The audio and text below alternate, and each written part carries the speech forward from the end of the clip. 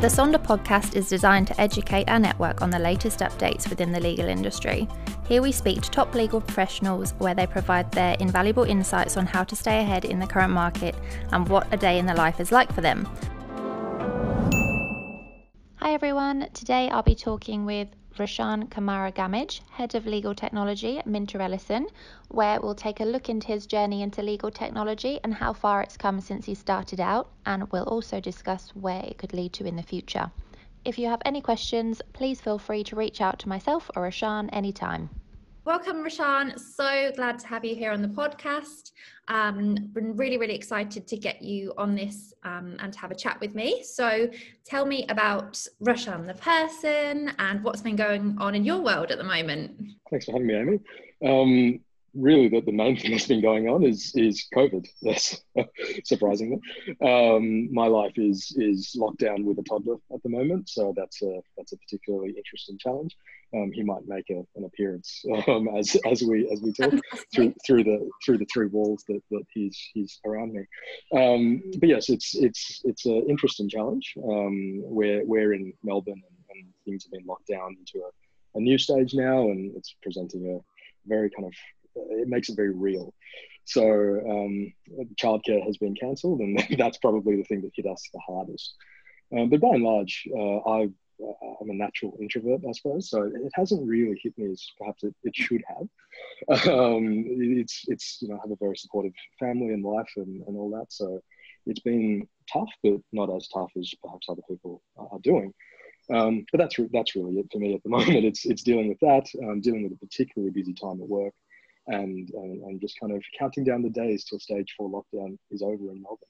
Obviously, COVID has really affected some people, not just in the legal technology space, but across the global workforce.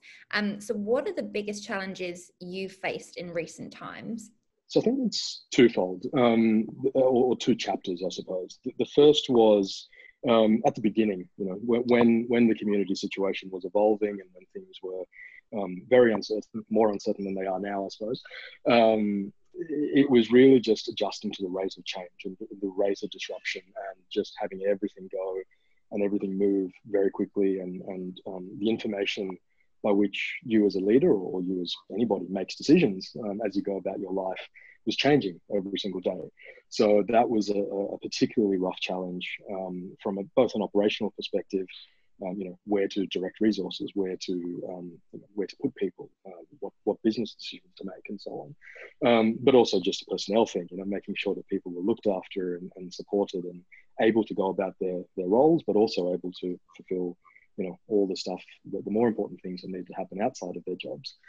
So that whole thing, that was over the course of 3 or 4 weeks, I think, where it was basically just every day was a new challenge, and that itself was a challenge to kind of navigate. Once that settled, though, we started to build into a rhythm of what lockdown felt like and what a world in COVID felt like, and then from there it turned into a challenge of dealing with the long-term uncertainty. So there's obviously business is contracting and the economy is still floating, and there might be things tumbling out of that. So how to make decisions in that environment, but again coming back to people, how to look after people in a time of uncertainty, and that for me as a leader was the biggest challenge, and I'm sure it was as it was for people who don't necessarily have teams, but have obviously responsibilities outside of just work. So that really was it. That hangs very, very brightly in the sky for me as the challenges that we've had to navigate through COVID, and we are still navigating. In and around that, though, e-discovery, legal tech has just been smashed. It's just been such a busy time throughout this whole process. So, our work has almost doubled in our firm, at least. Things are just heating up, and that's a trend that's only going to continue. So it's the dual kind of dealing with busyness, dealing with the usual kind of churn and burn, and e-discovery is, a pretty hectic industry at the best of times. And then layered over that is the uncertainty and all those things that come in a COVID-addled world, I suppose. Of course. And what areas have you seen a lift in? So what's been the busiest areas for you? So there's a few streams. The main one is probably it hasn't lifted, it's just continued onwards, and that's the regulator work in Australia. So our regulators have been, since, for the last few years, our regulators have been quite busy. They've been issuing a fair amount of notices across the board, depending on the types of regulator they are. But that's kept our legal tech, the e-discovery world, quite busy as of late. And that it took a dip a little bit at the beginning of COVID, perhaps as a result of that, very fast rate of change, uncertainty at the beginning. But then things started to come back, and it's only just come back to kind of pre-COVID levels, and perhaps even slightly higher. But in and around that, the traditional e-discovery work has continued. That didn't really stop. But then there's fresh new challenges around data privacy, forensic tech, all the kind of AI, all the kind of things that are not traditional e-discovery, but now being transformed and absorbed by e-discovery, or maybe the other way around. It's all just kind of slowly just building on top of each other, and leading to quite a busy industry. Yeah, I bet. And then touching on AI, what are your thoughts on AI, and how have, I guess, in terms of how busy you are, how's your knowledge expanded in recent times on that? It's mildly terrifying. That's my initial thought about AI. So it's obviously a very a strong area for growth, an area that is ripe for, it's a greenfield opportunity, right? So there's plenty of scope to move into that space and really kick goals and get some really positive business outcomes. In terms of e-discovery and what that presents, it's something else. It's part of the new wave of, or the newest chapter of e-discovery evolution, I suppose. It's only really happened for me in the last couple of years. For me, it's I obviously I'm a qualified lawyer. I'm not an AI specialist or a data scientist. So it's learning about the application, learning the language, I suppose. That's probably been a significant challenge over the last couple of years that I've had to navigate. And then learning the boundaries of what can and can't and should and shouldn't be done. So that's really where I see myself in the AI puzzle, and also I see a firm like mine and service providers in this puzzle. I'm not sure that we'll obviously be leveraging AI to improve our own business outcomes and provide services to clients, but equally we'll be navigating the challenges of discovering AI material and collecting that material and reviewing that material. So there's all sorts of secondary challenges that come with the disruption that AI has caused in the business world. Yeah, of course. And do you think AI is something that will create jobs, or maybe take over jobs in the future? It's a controversial thought. So I don't subscribe to the theory that it will take over jobs. It will probably change jobs. So that's my philosophy on this. It's probably not cute anymore to throw a whole bunch of bodies at a process when AI will do. Clients are just wise to that now. People expect that there will be processes that will be able to be automated or streamlined and made more efficient and frankly cheaper by the leveraging of AI, or even just more basic tools like process automation and even just digitization, things like that. So all of those things are downward pressures on needing big banks of people. So perhaps there are roles that will be impacted by AI, but equally you need someone to drive the tech. You need someone to build the tech. You need someone to implement the tech. So all of those things are role creators, job creators, and pressures that will, perhaps change the makeup of an organization and the body where the humans sit within that organization. So there are plenty of opportunities there. And I don't think it's the case that, I know the obvious next question is, what's the future of law? I don't think it's the case that the lawyer will ever be replaced. But of course, they're going to have to learn AI if they don't already know it. They're going to have to be au fait with what it can do and what it can't do, and how it will enhance them and their productivity in order for them to kind of stand out from the pack, so to speak. Of course. And I think that's exciting if you are a lawyer or you're a new lawyer coming in, because you're going to be constantly challenged and be able to learn new things and, you know, follow the process and see how it develops. So I think as a new lawyer, it should be a really, really exciting time. Absolutely. And the other thing that's really exciting about it is technology is democratized now. So, you know, you no longer need to be a master coder to write an AI application. You don't need to have a degree from one of the top IT schools. You know, you can just be someone that walks in off the street and just knows a process intimately, and then use low code or no code technology to build something that really is quite efficient or quite useful. So, you know, that's something that my firm has, you know, that's an ethos that my firm has embraced, is, you know, you don't necessarily need to be the IT geek sitting in the back room. In fact, it's probably a better outcome if, rather than just being that person, you partner with that person as a subject matter expert. And there are elements, obviously, of the tech that will need that kind of really deep technical skill. But there are elements where that person, you know, the IT person just won't be able to help.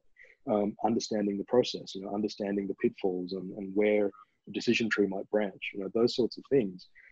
And because the technology is so democratized now, because it's so accessible, it is a very exciting time for someone who, if you understand the workflow of a dispute, you can build an application tomorrow that is helpful to you, you know, the day after.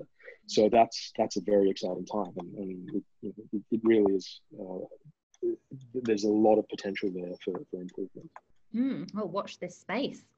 Absolutely. Now, you've had a mix of working in both consulting, service providers and law firms. So do you think having that mix of both has enhanced your mindset and expanded your knowledge of the legal technology space? And what do you think are the key takeaways from having this mix of experience? It absolutely helps. No experience is unhelpful, I suppose. And I think it goes broader actually than just e-discovery and my experience with you know, providers and law firms and the like. Any experience where you are interfacing and engaging with people that have different challenges, I think is a positive experience, because it helps you walk a mile in their shoes, so to speak. Businesses tackle these challenges differently. In my role, I engage heavily and daily with IT professionals, senior lawyers, you know, junior lawyers who themselves have different challenges, barristers, the courts, IT professionals, which I think I said, and AI specialists, right? So there's lots of different engagements that I have on a day-to-day basis, and the ability to walk a mile in their shoes, see their challenges from their perspective, and try, obviously I'm not an expert in all of those spaces, but try to speak their language, or at least understand the language they're trying to speak, is certainly helpful in engaging with them. It's not the case, you know, I mentioned before the democratization of this. It's not the case where one role can do all these things. You need the engagement from the stakeholders from all of those different areas. And the ability to speak to those people is really key, and the ability to understand what they're saying and really hear what their challenges are and how to help them. So that's fundamental, I think, to a successful operator in legal tech, you know, whether it be in AI, forensics, or you know, e-discovery proper.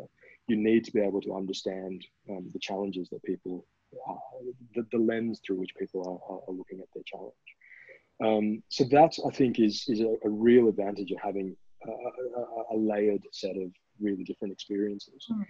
And then in e-discovery itself, you know, just in the e-discovery vertical, the ability to look at things from almost how a consultant would see things versus how a lawyer would see things. You know, that's helpful. It helps you kind of weigh the business decision with the legal outcome and all those other things that you need to weigh up. So that is always, you know, that's something that I look for in people. You know, I don't like when people have just gone the one vertical. I think you get something from having a little bit of a meandering career and getting those experiences, because you bring something fresh to the table that, you know, people that have just gone down that straight vertical might not see the world the same way. Yes. Yeah, absolutely. And how has the legal technology world changed since you entered the industry? So in my first week, the training that I was given was to stamp, to affix stickers onto hard copy documents. So I distinctly remember that memory of sitting there in my first week in e-discovery after I decided to leave being a lawyer behind. And somebody was training me to stick the stickers onto the pages in advance of scanning them.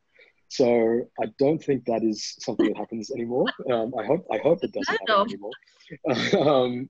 But that is a sign of for me how far we've come in the 13 or 14 years since I started in e-discovery.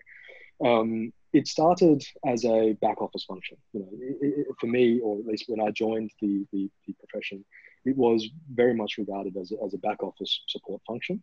It was something that was, you know, to a lawyer's eyes, it was someone else's problem. It was just something that needed to happen to get through to my outcome.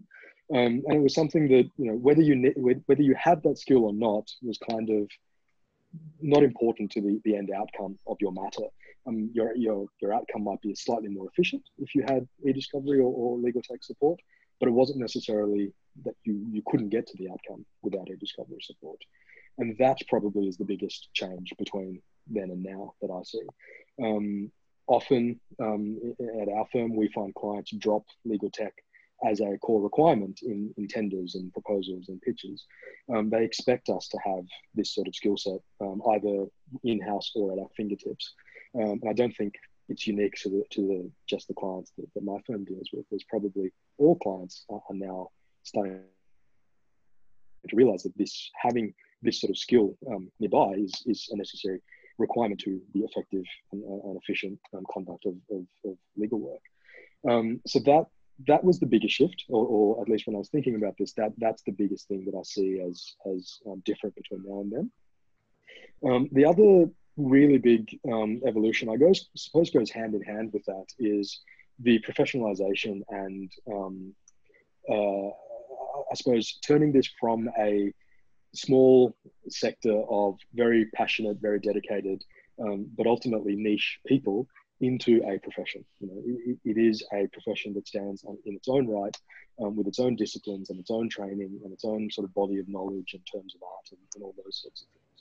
I think those two things go hand in hand. You know, you can't have something that's core to the legal outcomes, without it being a profession. But vice versa, you know, wouldn't have been a core to the legal outcomes if the profession wasn't there.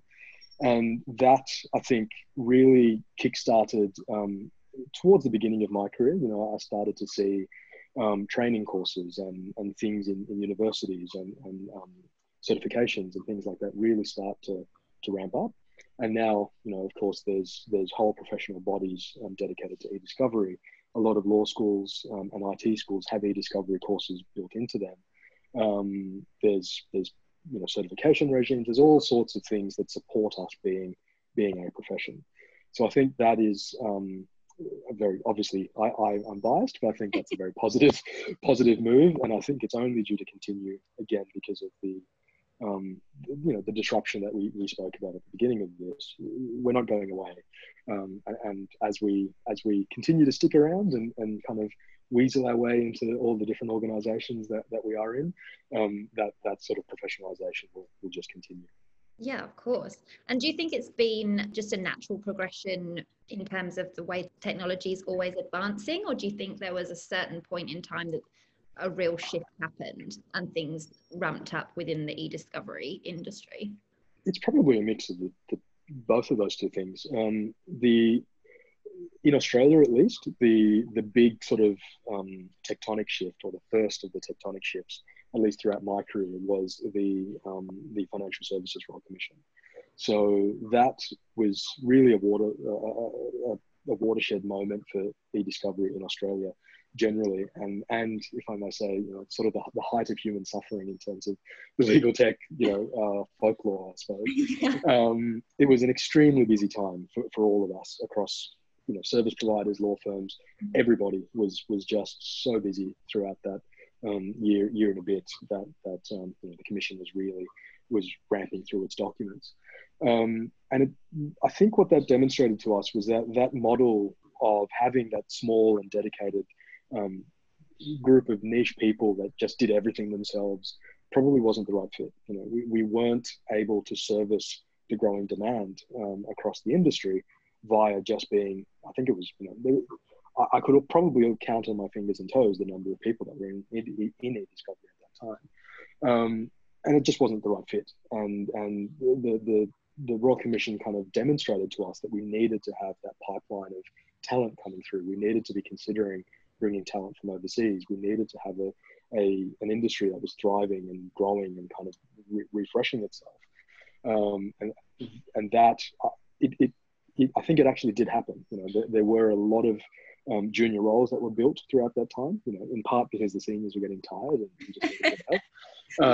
But also there was a realization that we needed to have that kind of refresh and people coming through the ranks, and that obviously had a positive upwards pressure on the professionalization. What were we going to train these new juniors with, if not certifications and those sorts of things? And then, of course, people from outside the country. We needed seniors, and we needed to import a fair number of people, and they brought with them fresh perspectives and fresh experiences and their own views on things. And I think that only enhanced the great shift towards professionalization that legal tech has undergone. Yeah, and I think just from what I understand, Australia has taken a lot from overseas in terms of the advancement of e-discovery, and they've taken little bits and pieces of what they have seen has worked and they've implemented it. Is that right?